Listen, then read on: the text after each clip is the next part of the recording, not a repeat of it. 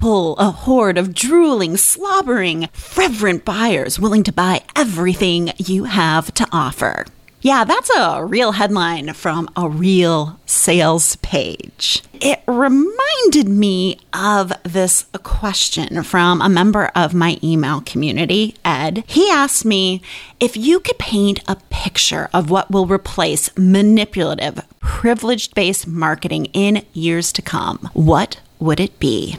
And I love this question because it takes me back to my college days. But the answer is we have to learn as business owners how to persuade in a different way. We have to learn how to build an argument for our work. But what does that even mean? What does it look like? That's what we are diving into on this episode of the Rebel Uprising podcast. So let's do this.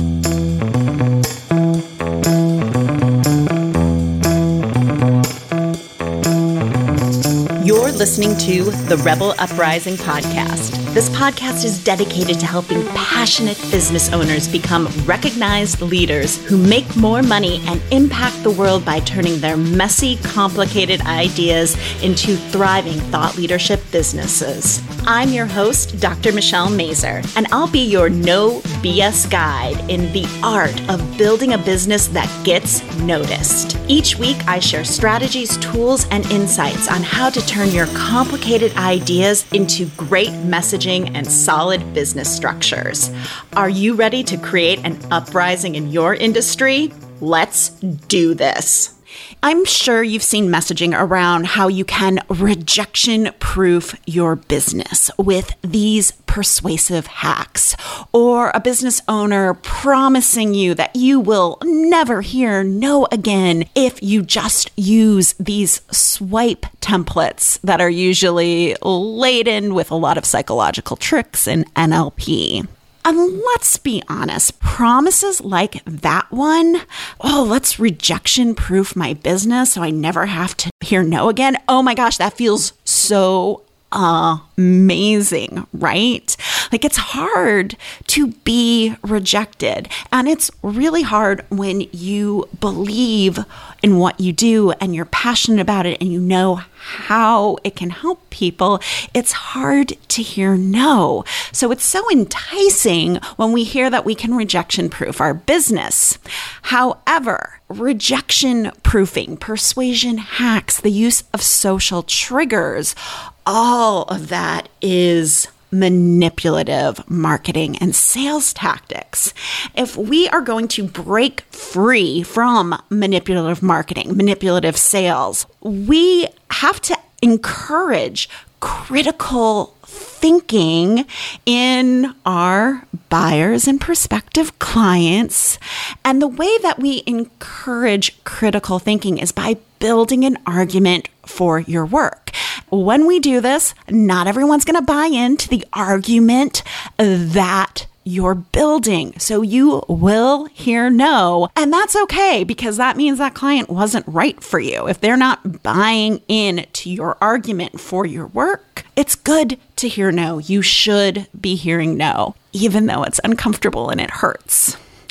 And recently, I've been talking to my clients a lot about building an argument. And one of them said to me, my homepage, it's an argument of why they should stick around on my website and what they should do next. My sales page is an argument for my program. My marketing is an argument for why they should pay attention or give a crap about what you're doing. So yes, it is. It's all an argument. And that is the alternative route to persuasion that we need to be doing in our marketing and sales. In past episodes, especially ones on bro marketing, I have talked about two psychological theorists named Petty and Cacioppo, their theory of the elaboration likelihood model. This is from 1964, so it's old school, but it is still a foundational piece of the psychology of persuasion and communication. And so in this, they talk about that there are these two paths to persuasion. One is using all of the social cues, the NLP, the FOMO, the fear, in order to get people to make a decision. And this path, it's like when we can't critically think, or you don't want your people to critically think, we go down that path. The second path is about building an argument. It's about logic and reasoning and touching on people's emotion. So, how can you start building an argument for your work? So this is a high-level overview. And hey, if you were a college debater or a high school debater like I was, this might seem somewhat familiar to you, because it's really like how, as a debater, I would build a case to debate. Okay, so the first thing I want to talk about is that there is a prerequisite to going down this path. The prerequisite is that you're going to have to take a stand and have a unique point of view. When you make an argument for your work, that copy, what you're saying in your marketing, is going to be completely unique to you. It can't exist on another sales page because no one can argue for your work the way that you can. And what we see in the marketplace right now is all of the meh messages that I talked about in the final episode of 2021. That vague language, the promises that people really can't keep, like, oh, you're going to make this much money in this amount of time. They can't actually make those promises. And they definitely cannot keep those promises. So you have to get more specific, rely less on the common messaging that we see everywhere. And that is going to make you take a stand, have a viewpoint, and basically put a flag in the ground to say, like, this is what my work is all about. So that is the prerequisite. Hey, if you're ready to build that argument for your work and powerfully and persuasively communicate what your business does in your marketing, sales, and copy, that's exactly what you and I can do together in the 3-Word Rebellion Messaging Intensive. In this 90-day one-on-one program, we build out comprehensive messaging that positions your work with the 3-Word Rebellion and builds the argument for your business that turns strangers on the internet into people who are wanting to work with you. If you're ready to see if this is the right next move for your business, go to 3wrcall.com. That's the number 3wrcall.com and request a chat with me. I'd love to talk with you and see if this is the right step for your business to get the word out about the amazing work you're doing. Now back to the show. So step 1 of building an argument is answering the question, why does the status quo suck for your potential clients and customers? Here's the deal. People don't change. People don't make a decision to do something differently if their current reality is working for them perfectly. Like if they don't perceive they have a problem, they're not having a struggle, they're not going to make a change. So part of your job in building an argument is really understanding your people and what are they struggling with? Like what's going on inside of their brains? What are they thinking, feeling, doing, saying? What have they tried before that hasn't worked? That is all about acknowledging where they are and their struggle. It's not about pressing on pain points. It's really about acknowledging. Like, for example, in my work, I know my clients are usually great at sales, could close sales all day long. They just can't get people into the sales conversation or into their sales process, which is a marketing problem. And they have tried lots of different things, lots of different programs, but nothing has worked. And so for most of them, they have given up and they rely on word of mouth, or they're still consistent, but they're just putting in way more effort. I know all of that based on the client conversations I've had. So that is the basis of my argument in saying, hey, the status quo sucks for you and you are struggling, and there is a reason why for that. So it's about acknowledging what's happening, empathizing with it, but not making them feel like shit about it. We're not pressing on pain points, right? You're not kicking someone in a broken leg. You're saying like, hey, I see this going on for you. And the reaction you want from them is like, oh, she's in my head. She totally gets me. That's what we want our marketing and our copy to do, because then we can move to step number 2. And this is one of the things I do with my clients in the messaging intensive is I look for the villain. I name the villain, which is the outside force that is causing these problems. So who is that villain in the story? And guess what? It's never your client. Never, ever, ever your client. But it is something else that lives outside of them. So for example, one of my villains is bro marketing and manipulative marketing and sales tactics, because I know my people do not align with that. They have tried it. It has made them feel like crap and it hasn't worked.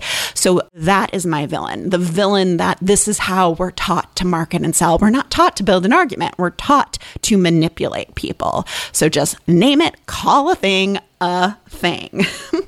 So then step number 3 in this is answering the question, what slays the villain? What is your unique solution? What change are you trying to create? Now, if you've read the 3-Word Rebellion book, you're probably like, wait a minute, Michelle asks in the book, like, what am I rebelling against? What about the status quo isn't working or isn't right? And what change am I creating? Yes, I've been teaching you to build an argument all along. Well done. But for this is about really thinking about what is your unique solution? What is your unique framework? And why does it slay the villain? For me, I know that the 3-Word Rebellion framework is designed to slay the villain because I am teaching my people how to build an argument for their work. I am taking them down the second path of persuasion, where we're not relying on rejection proofing your business and all those skeezy sales and manipulative tactics. No, we're thinking about how can I build this argument out? And that will always slay the villain. Because if you can advocate for your work, you can slay that villain. Okay, the 4th step. Now, this is probably the easiest step, is how does all of this work? So this is where you detail your framework, you detail your process, and you can talk about the logistics. So if they're going on this quest with you to slay the villain, what can they expect? For me, when I'm on a sales conversation or even doing a podcast episode, I describe the phases that I move people through to slay this villain, to build this argument for their work. And that doesn't change. I have the 5 phases that I move people through: audience deep dive, 3-Word Rebellion, client decision journey, signature stories, marketing strategy. That's what it takes to overcome the villain. And then I can describe what it looks like to go on that journey. And then the final step number 5.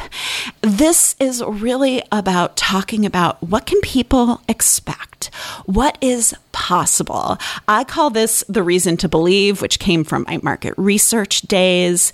But what are the benefits of doing this work? And I just don't mean the hard and fast results, because we have been trained in this industry that we should always be promoting the tangible results. Like, look at how much money so-and-so made. But after you see how much money everybody makes, it gets a little old. You're like, okay, all of these programs make people money. Great. But being more nuanced, like what is possible for your people, right? What is possible? I always like to think about the tangible and the intangible results, right? Because there's the tangible stuff. Like there is okay, my clients, for instance, have an easier time getting clients because people are interested and intrigued in their work. They also write books, get on podcasts, get speaking opportunities, get a chance to share their message. But then there's a lot of intangible stuff that happens. They end up having courage and confidence to go out there and share their message. They have clarity. They know what to say in their marketing and sales. They're wasting less time with marketing because they do know what to say. And they're like, this works. I'm going to let my freak flag fly and take a stand for this in my message. So what is it? Like, what is possible for your clients? That is a part of your argument. Then it's all about compiling this argument so that it makes sense in a marketing context versus a sales page context versus like your homepage or what you're going to say in podcast interviews. So that is how we start building an argument for our work. It's all about messaging. It's all about understanding your people, having a unique point of view, getting people's attention, and willing to take the risk to stand out and advocate for what it is you do. And that is what I want for you. And that is how we slay the bro marketing, manipulative marketing, and sales dragon, is by being able to build this argument for our work. So for next time, what I would love for you to do is just to take one of these steps. I would recommend step number 1, your client and what they're saying and where they currently are, and start thinking about gathering that information so you can build your argument. Now, stay tuned for next week because I am bringing you an interview that I am super excited about. I'm talking to a person who is in a super competitive industry where if you don't advocate for your work, if you don't have a great pitch for your work, it just dies on the vine. I am speaking to a 2-time Emmy Award winning showrunner, David Knoll, from the series Chopped. So I can't wait for you to hear this conversation because it has so many implications for business and for advocating for your work. Thank you for listening all the way to the end of the show. Your support means the world to me. Did you know the Rebel Uprising podcast has a quiz that can help you pinpoint the number one way to build an audience of superfans while staying true to your unique personality? We do, and it's called What's Your Rebel Roadmap to Exponential Impact and Influence? And you can take it at therebelquiz.com. If you're loving the podcast, do us a favor, rate and leave us a quick 5-star review wherever you listen to your podcasts. It helps more people like you find the show. Until next week, remember, your ideas matter. And now get back out there and cause an uprising in your industry. You got this.